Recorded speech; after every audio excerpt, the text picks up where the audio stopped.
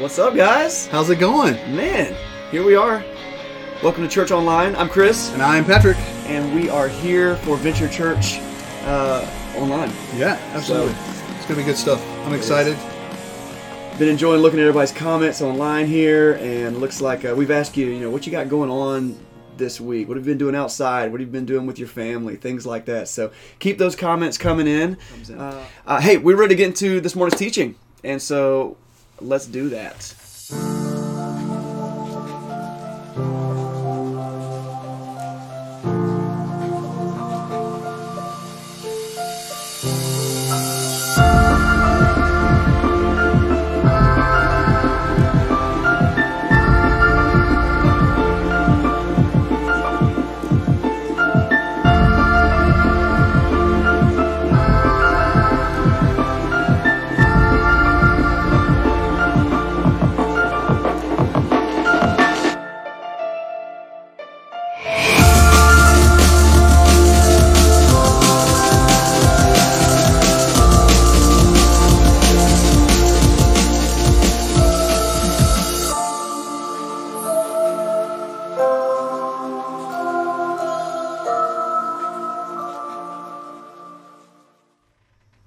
Man, Sacred. This is our final week of our Sacred teaching series. Sure is. If you got a Bible, go ahead and grab it. I know you got one somewhere in your house. And if you don't, grab it online and look at it. We're going to be studying from it as always. It'll also be up on your screen. Yeah, we'll have some scripture up on your screen too that you can read along. It's good to be able to underline and make notes and stuff too, though. I want to start this morning talking about some battle stories, some war stories. Yeah. You ever been in a fight? Yes. Yeah? But not any that are worth talking about. I disagree. I think we should talk about it. Okay. I'll go first. All right. So, I had a brother growing up. Yeah. We fought all the time. I know him. Now those, we fought like boxers, and I was the big brother. I was probably too mean, as I wasn't, it wasn't cool. But those weren't fights. Like if you got a sibling, that doesn't count. I'm talking about like getting a fight at school. Now, okay. I wasn't the guy that got in fights at school. Like I was the guy. Didn't you tell a story recently about a fight you got into at school? Okay, I did. So I was going to tell two stories that I don't know that were actually fights. About a couple months ago in church, I told a story. I sort of got in a fight. Yeah, with a girl. I got beat up by a girl. Yeah, you got beat up by a girl. I was on the school bus. I got punched in the eye. She broke my glasses, and then I lied to my parents about it. That's the story. I cut to the chase. But there's another fight that I got into, and it was also with a girl. It was not surprising. In the school. Not surprising. Again, it was a fight. I didn't do anything. So here's the story. I'm sitting in the cafeteria. I remember I was talking to my friend Gail. Okay. And she was talking about something that I do remember. I was looking at her face when she just her eyes got so big and she pointed behind me. And I was like, what? And so you do what you do. I turned around and looked and just wham, just out of nowhere, I just got slapped across the face. Oh gosh. Really hard. And so the thing, that middle school cafeteria thing where everyone's like, fight. Yeah. And so everybody's chanting, fight. And I'm like, no, it's not a fight. I don't even know what's going on right now. I can't see. I got stars. And so I stood up and there was this girl standing behind me. She had her fist ready. She was just ready to just fight. She was ready to throw down. I was like, gosh, no, this is not happening right now. And the principal was in the cafeteria at the time. Okay. He was the one who stepped between. He was like, no. And he was like, Woolard, you know where my office is. You can go there. I had been a few times. And so I'm like, what did I do? I was just eating tater tots. I remember I was eating tater tots. I didn't even get to finish my tater tots, which my kids are watching right now. They know how much I love tater tots. Tater tots are good. Yeah. I didn't get to finish. But I got in-school suspension for that. I did nothing. I just... Here's the story, though. The girl had written me a note. She was like, dear Chris, I like you. Do you like me? Do you want to be my boyfriend, whatever? And I politely declined her offer. Okay. That's all I had. And she wasn't a fan of that, I guess. Sucker punched me in the... All right, so I got beat up by a girl. All right, so mine is not quite that bad. So I had a lot of the same. I would fight with my sister. I threw her through a wall one time, but that's not really... It wasn't really a fight. I just kind of pushed her through a wall. Right. But... As far as real fights go, similar situations. My real fights aren't really fights either. Yeah. I was in middle school. I was sitting in my desk. The teacher had walked out, and I'm sitting there, and I knocked my pencil off. And, desk used to have these arms on them where you couldn't reach over, and I hadn't grown my big long monkey arms yet, so I couldn't reach it. And so I, hit the guy beside me, "Hey, dude, will you hand me my pencil that I knocked over?" And he's like, "All right, leave me alone." I was like, "Dude, give me my pencil." And he jumps up and just starts punching me in the face as hard as he can. And I'm sitting there going, "What is going on?" The teacher comes back in and says, "What are you two doing? Both of you go to the principal's office." I got suspended for 3 days for that.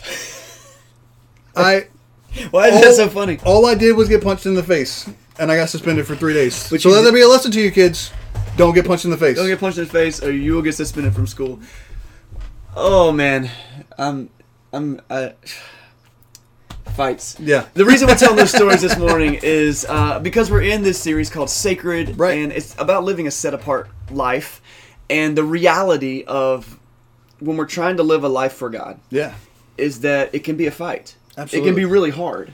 And there can be times where we get sucker punched, and there can be times where we don't know what we're facing, but we still have to just kind of stand our ground. Yeah. And fight. So this series, if you haven't caught the rest of it, I totally recommend that you check it out on our podcast. But the whole deal is we're taking a look at what it means to live a life that honors God. Right. And so when you hear the word sacred, we've been using the word sacred somewhat interchangeably with the word holy. And you get that idea of I'm supposed to be perfect. Right. I never can make a mistake, and I've got to do everything right all the time. And that's a good goal, but we also recognize, and Scripture actually teaches us that that's not something that God doesn't. He knows that we're going to mess up. He knows that we're going to sin. He knows, but the goal is to seek a life that's set apart. Right. We are set apart for God's purpose, and so. That's where we've been, and as we wrap up this week, we're taking a look at what happens when I'm trying to live that set-apart life, but I'm still facing the fight. How can I stand up against that? I love the lessons that we can learn from history, and so maybe you heard of a great Chinese general named Sun Tzu. And tell us about Sun Tzu. Sun Tzu, he was a military genius. He was a strategist. Strategery. Yes. No, he was a strategist and came up with a bunch of sayings and a bunch of ideas that said, this is what war is all about. This is how you win a war. This is the way that you live your life. He lived in the 6th century BC, so it was 2,500 years ago, and right now, today, they're still teaching lessons from the book that he wrote called The Art of War at places like the Citadel and other military academies, because the things that he came up with and the ideas that he had were revolutionary and have not ever been equaled as far as just pure information. The book's not super easy to read, but if you can get through it, apparently you'll be a military genius. Yeah. So Sun Tzu writes these things, and one of the things that he writes is kind of a launching point for us today. We always look to the Bible for God's truth, but we do find that there's a lot of wisdom in a lot of places. Right. And so this phrase is one that will kind of kick us off. It's written by Sun Tzu from The Art of War. Check this out. He said this: "Know your enemy and know yourself, and you can fight 100 battles without disaster." Know your enemy and know yourself, and you can fight 100 battles without disaster.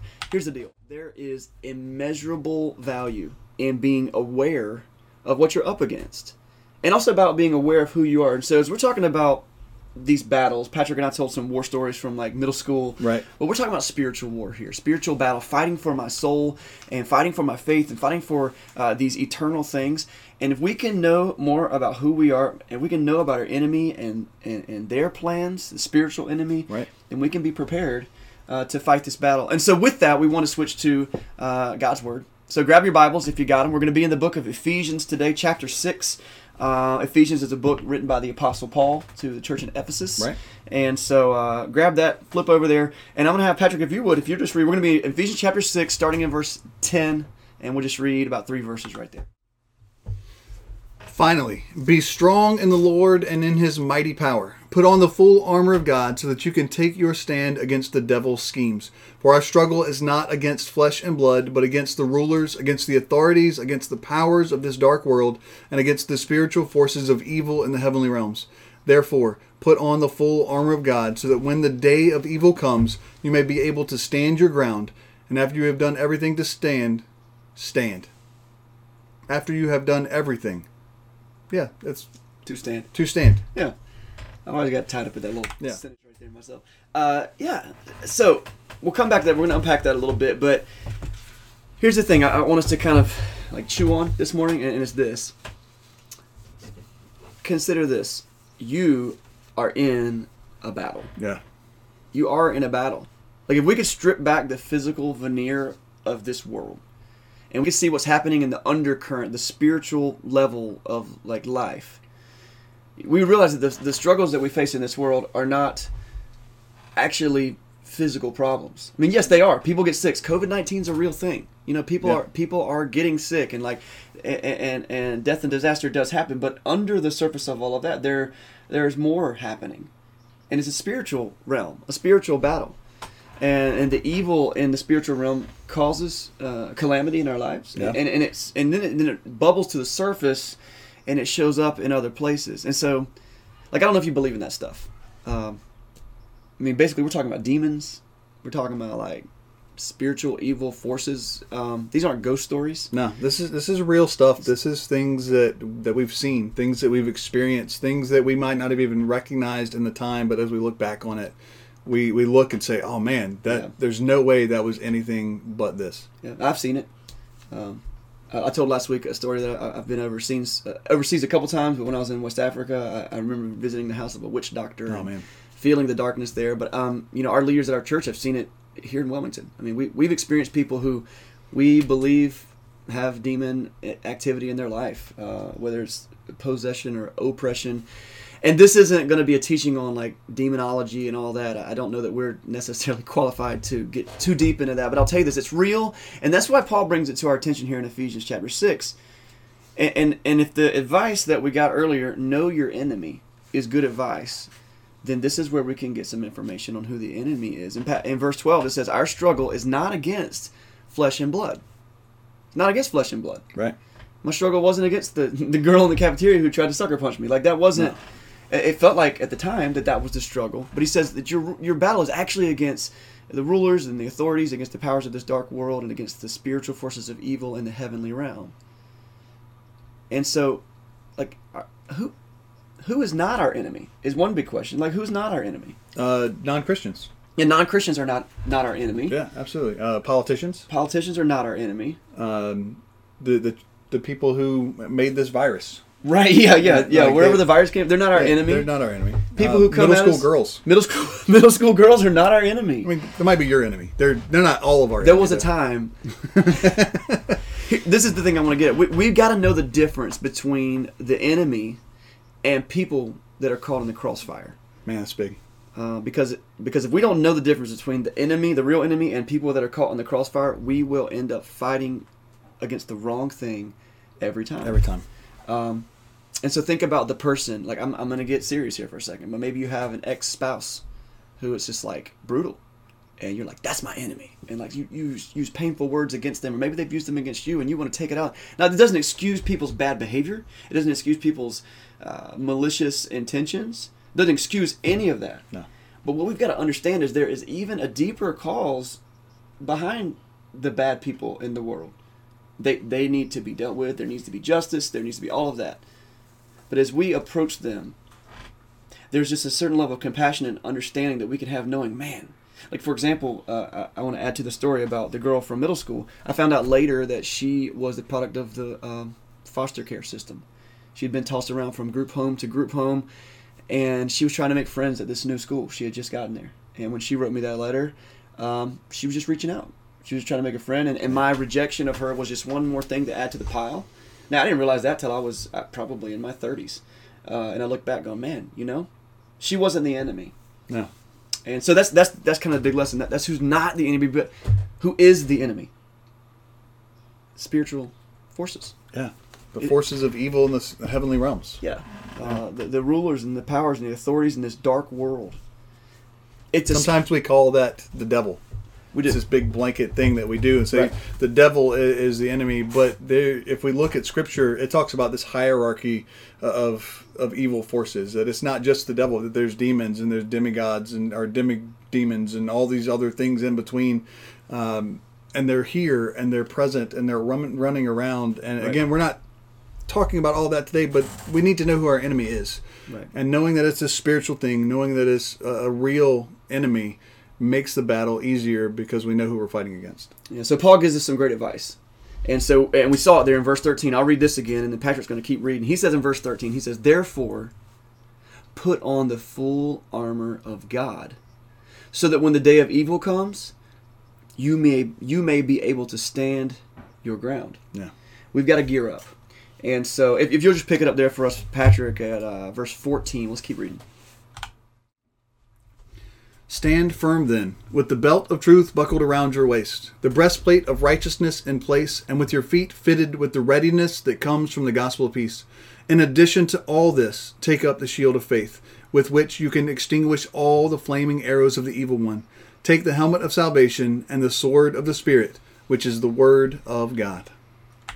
All right, so this is our main teaching this morning, because I think that in this world, especially in this time of uncertainty and the craziness that's happening, it's really important for us to understand what we can do to make ourselves stronger and be prepared for this world that we're in. And so there's kind of a multi-tiered strategy here that we can lay out. Kind of 3 big points, and the first 2 kind of run hand in hand. And so first of all, we just introduce the concept of this armor, right? The spiritual armor, and it's kind of a metaphor that we're going to unpack in just a second. But I want to introduce you to somebody. Kids, y'all wake up. Kids, I got something for you. This is a guy I want to introduce you to. His name is Bruno. Check out Bruno. What's up, little guy? Where's he at? There he goes. Hey, fella. In youth ministry, Patrick and I both did a long time serving in youth ministry and teaching students, and we developed this guy. And his name is Bruno, and he is a beast. You might need to zoom him in a little bit on your phone. You can get real close. He is just a straight beast. Oh, he's going to move over there. Bye, Bruno. Oh, yeah. Boom. Now, Bruno represents this spiritual potential. Yeah. That we can have in Jesus. And we're going to unpack his outfit there, his garments. Now, he's not exactly accurate to what we might get in our spiritual battle, because he is also kind of a gladiator.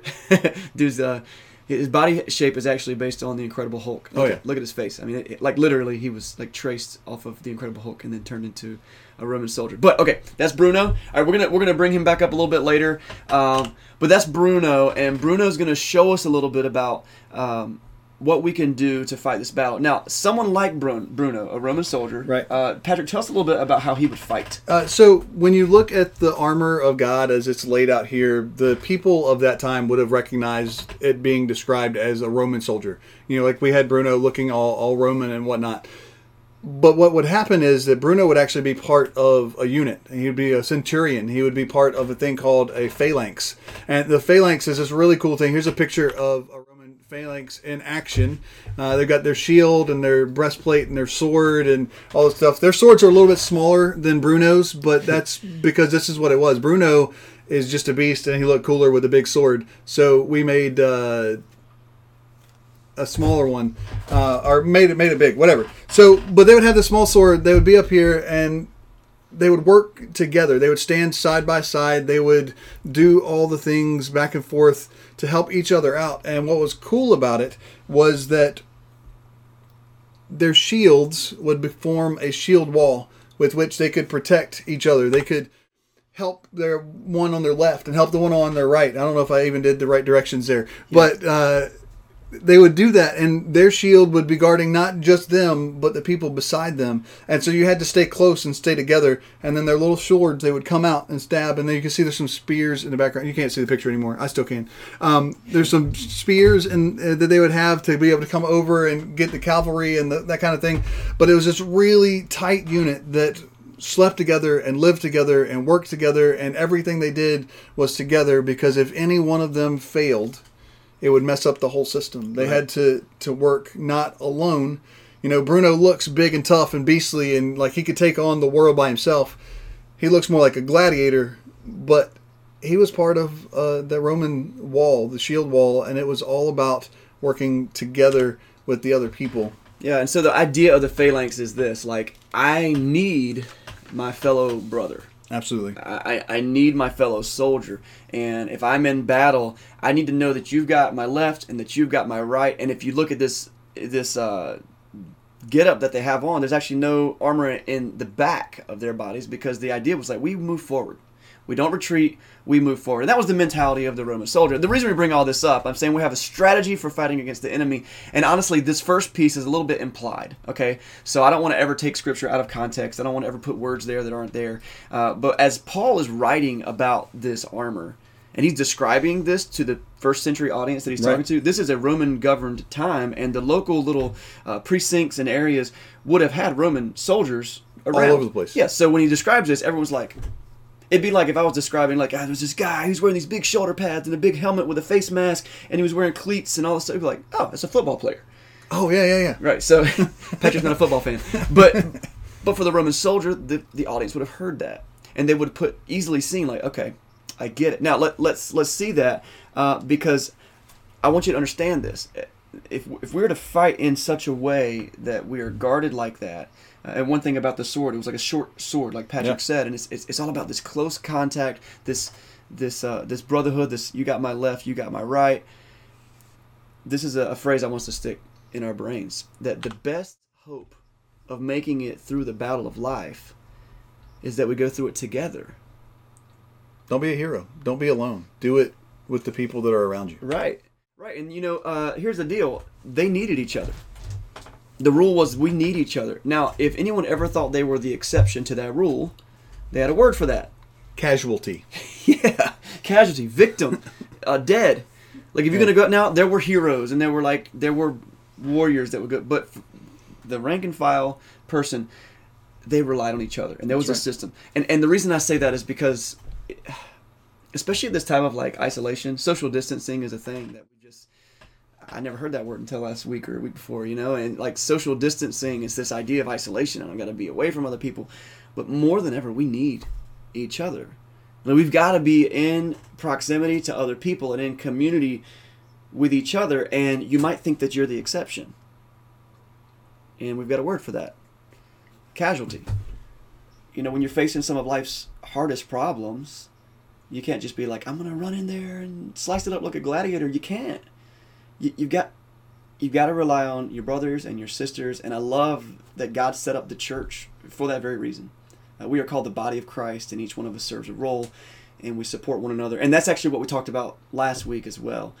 And so that's the first part of our strategy. And here's a note that I want to make on that is if you're here right now and this is not a normal thing for you, church isn't a thing that you normally do, you're just checking it out because you're sitting at home and you've already streamed everything on Netflix, know that this is a thing that works for you too. This is not something that's just for the body of Christ. Everyone needs to have community. Yeah. So even if it's not with the church, find community somewhere. Find people so that you're not doing life alone. Now do it 6 feet away from them, but have that moment and do that, because life is not designed to do it solo. Right. And that's the first part of our strategy, and that's the implied part. I want to get into the just the overt part that's mentioned here, and we're going to kind of break down this scripture. Patrick just read the whole thing, but we're going to do it one by one. If you let's look at Bruno again. Okay, this is Bruno. Now, one thing that he has on here is that little the lower portion of his little skirt there is his belt, and the scripture there says this: "Stand firm then, with the belt of truth buckled around your waist." The belt of truth. I want to talk for a second about truth. You know what the world is sick of? Lies. Amen. The world is sick of lies. I'm sick of it. Jesus described the devil as the father of lies, which is kind of crazy because that means that, like, the devil's language and these spiritual evil forces, their language is lies. Always. And that was in John chapter 8 where Jesus said that. And one of the biggest things, like as I'm working with people as they go through life, and they're especially working through an addiction or through a hard time in their life, I learned this from someone else, but I love the phrase, is ask them, what lie are you believing right now? Because if we hold on to lies, it's crushing to our spirit. Yeah. It's the devil's language. Truth fights lies. And so I love that the first piece of the armor that we get here, if you want to gear up and you want to fight this battle and you want to win, we need to surround ourselves with lies. And the belt is like the accessory of your outfit that holds everything together. It's the glue that keeps your pants up. You know what I mean? And it really is so pivotal. Like with my kids, I'm constantly, if there's a stretched truth, if there's a half truth, I'm like, guys, listen, I get what you're trying to do there. I get you're trying to get your way. You're trying to stay out of trouble. You're trying to do this or trying to do that. But listen, lies will never, ever serve you. They will only curse you. And on the other side, we have this amazing thing, which is that God is truth. Yeah. Jesus is called the way, the truth, and the life. And this idea that when we can understand who God is, we can know truth. We need to seek truth. Now, here's the thing. You might be a beginning part of your journey. You might be a long way into your journey, and you're just like, I'm not really sure what truth is. God is continually patient with us as we figure out what truth is. But that's the first piece of our armor. The belt of truth buckled around your waist. All right, Patrick, take the next one. Next piece of armor is with the breastplate of righteousness in place. The breastplate is this vital piece of armor. It covers you in the front. It protects your heart. It protects your vitals and those things. It's like a bulletproof vest. It's a thing that comes on and protects the biggest part of you that you have, because all of us, our torso is our biggest part. Some of us bigger than others. But what is righteousness? We understand breastplate. What is righteousness? Righteousness is trying to do what's right and doing what is right. And here's the thing. When you're trying to do what's right, that becomes a clear antidote for the evil things of this world. Because if you're constantly trying to do what's right, then the evil things aren't going to be able to make their way in. You're going to be focused on doing the right thing. And you want to stand firm in this spiritual battle of evil of the world versus you, and stand firm in those righteous acts. Do good. That's what we talk about. That's what this is all about. That's what shining light into dark places is all about, is standing up and right. Right. So, and these first two they might be a little bit intuitive. I mean, okay, I need truth and I need to be right. I need to do right things.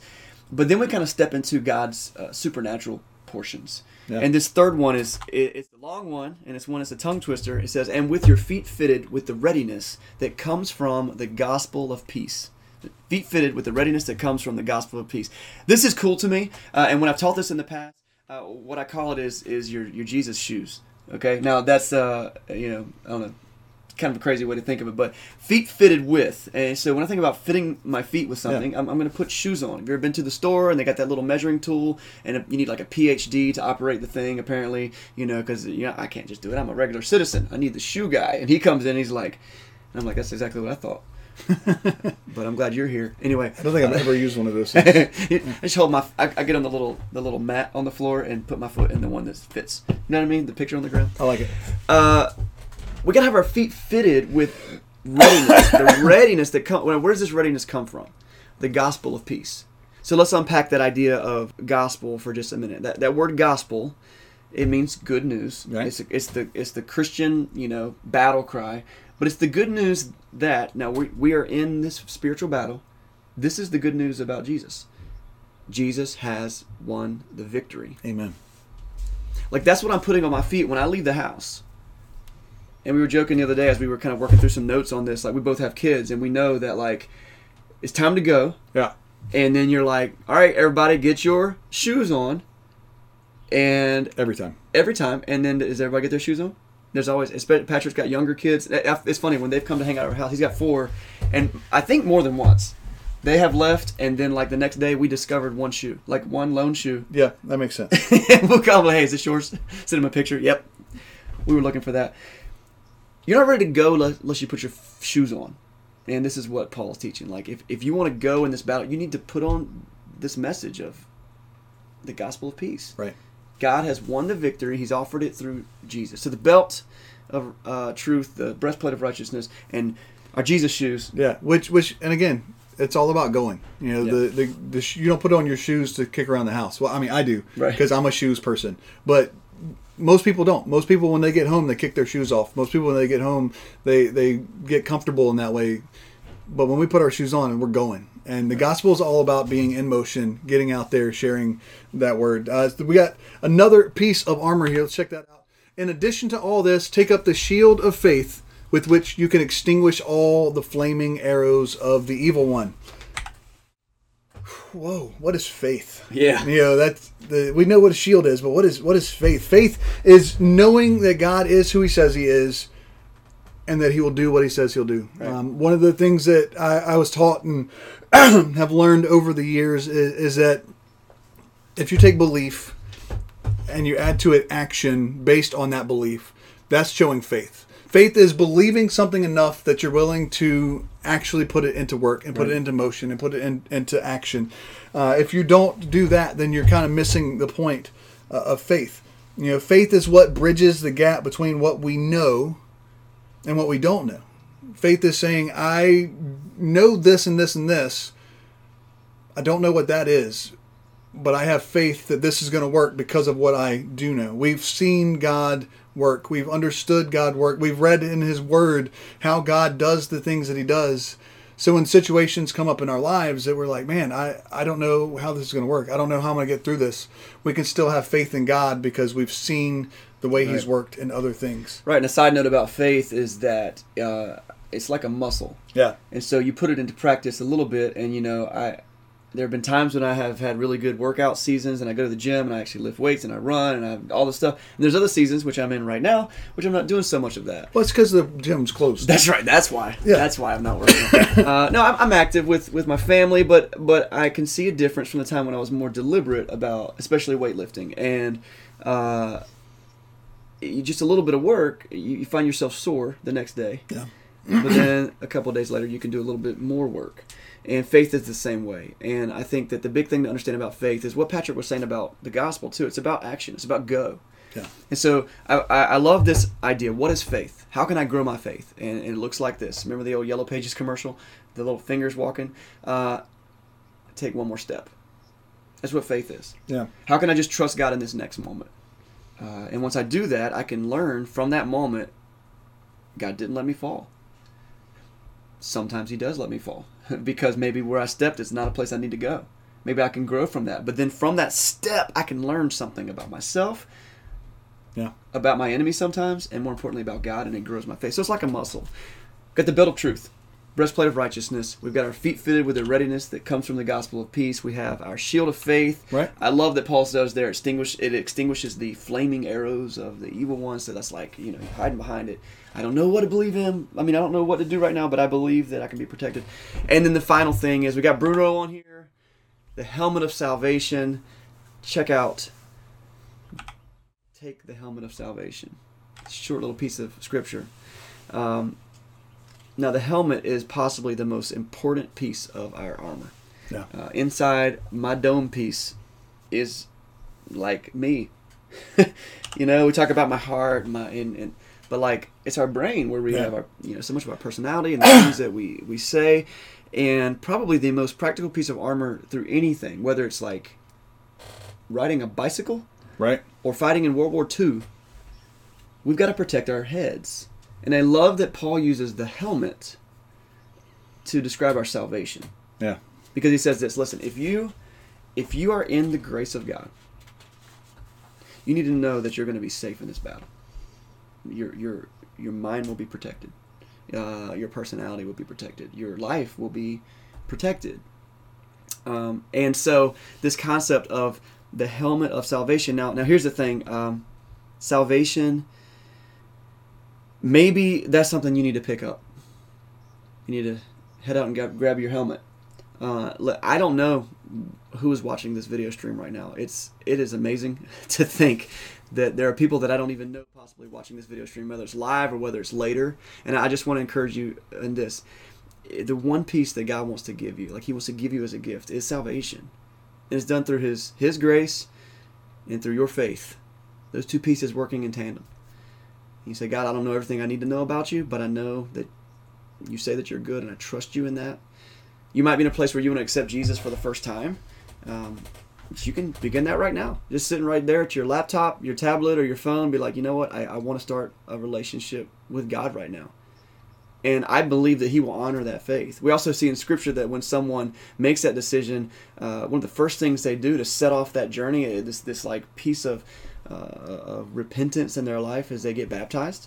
And you can read all about that in the first couple of chapters of Acts in the New Testament. But, if you've never been baptized and you're interested in taking that step towards your salvation and kind of sealing that deal with Him. It's kind of this almost like a wedding ceremony you go through with God. Reach out to us on the Facebook page, and I'd love to help set that up. I don't know if I can baptize somebody 6 feet apart. We might just have to. We'll wash up with some Purell, and then we'll do a baptism. But that's the helmet of salvation. Walking into that situation knowing like I'm good. I'm protected because no matter what happens with me, even if I die in this battle physically, I'm protected. Yeah. Salvation. So those are some defensive items of our armor. We've got the belt of truth, breastplate of righteousness. We have got, what else have we got? Our feet fitted with the readiness that comes from the gospel of peace. We've got the shield of faith. We've got the helmet of salvation. And Patrick, we take us out with the last piece that we're mentioning there. One more piece. Here we go. And the sword of the Spirit, which is the word of God. Here's a really cool thing to notice, is that this last piece is the only piece that's an offensive weapon. Everything else that we've got is defensive. The breastplate and the shield and the shoes and the helmet. All of that is just meant to protect us. But the sword is what we use to go out and do battle with. It's this idea that if you're in a position to fight back, don't do it with your words. Do it not in your name, but in the name of the Lord, in the words of the Lord. Every once in a while, Chris talked about the fact that I've got kids. There's 4 of them. They're in the other room right now. They're hanging out. I think they're watching us, but they might be watching something else. Who knows? Whatever we can do to keep them quiet so that we can do this. But they will get in fights all the time. They will be fussing and fighting about what we can do and what we can't do, and it's not unusual to hear them say, Mom said you can't do that, or Dad said we can't do this, or Dad said don't touch this thing, or Mom said don't do this thing. And it's because my kids understand something. If they came to their brothers and sisters and said, hey, I don't think you should do that, it doesn't amount to a whole lot. Right. But if they come in and bring the authority, Mommy and Daddy, if they said that we can't do it, then we need to listen. Although I can stand there and tell them not to do it, and they still do it. Apparently, I need someone else's authority sometimes too. But here's the thing: they understand that idea. Our own authority, our own ability is so small and so little.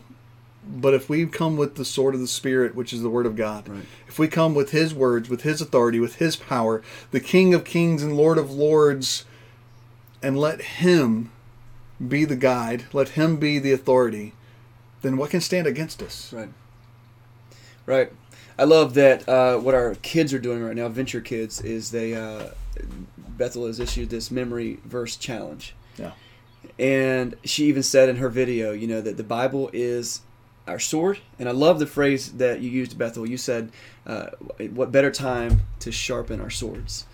And the idea of sharpening your sword is pretty brilliant. And I'll never forget this sermon I heard one time, this lesson I heard, and this guy was talking about how we need to have kind of this toolbox of God's Word, that when we're facing the battle, you can be prepared and you can know what God said about this, and you can just delve it out and you can know what it said.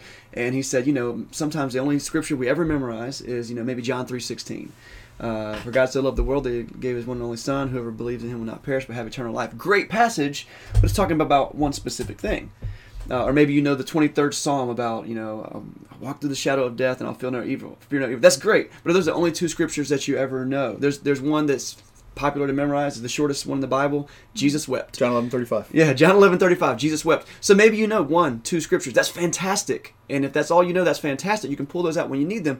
But there are times when we go to God, we go to Him in prayer, and we're dealing with something, and we're like, "Oh Lord, just help me, give me a word, tell me how I can deal with this." And He, the Holy Spirit, kind of reaches into our collective toolbox and pulls it out, and He's like, "Jesus wept. That's all you got in there? What? Have you read my word? Yeah. Do you know what else it says?" Yeah. So that's why it's also helpful to live in community. Absolutely. Because if I'm weak on my left side, and I go to the person on my left side, like, listen, I'm struggling with this thing. I don't know how to do it. And if my brother or my sister has been in God's Word, they can use their sword. That's right. And they can help me deal with that. And they can teach me. And guess what? That adds it to my toolbox. So let's be in God's words. Let's take the challenge that our kids are taking, and let's study it. Let's memorize it. Let's write it on our hearts. and let's let that change us. Yeah. And another cool thing about this is, as you look at the Roman soldier, the Roman centurion, the man from the phalanx, and the sword that he would be carrying, it was not a long sword. It was only a couple of feet long. It was a sword that you had to get in close to use. The Word of God isn't described as a machine gun. It's not described as a bow and arrow. Right. It is a short sword, because you have to get close and you have to get intimate with someone to be able to share in a meaningful way and to cut away the darkness from their life. Absolutely. So it's our goal to gear up. And our strategy is pretty simple. I mean, we need to know our unit. We need to know who the people around us are, so that we can be in that community. We can be tight. We need to know our enemy first. I mean, we're told what that is, and be aware of it. Don't fight against the wrong thing. And we need to know our gear, what we can put on and protect ourselves with, and live in God's grace through. And so, when it comes to being a set apart people, when it comes to being sacred, sometimes we just got to stand our ground. Yeah. Sometimes we just got to fight, and I love that we don't have to do it alone. It stinks when you get sucker punched. Absolutely. And everyone around you is cheering, fight, fight, fight. But when we can stand up, look it square in the eye, and say, you know what, God is for me, and I don't know what tomorrow holds exactly, but in this moment, I know that I'm safe in His hands. Absolutely. That is a wonderful place to be. Family. Hey, we love you guys. We miss you. Can't wait to meet in person. But hey, let's keep doing what we do. Shining light in dark places. See you guys.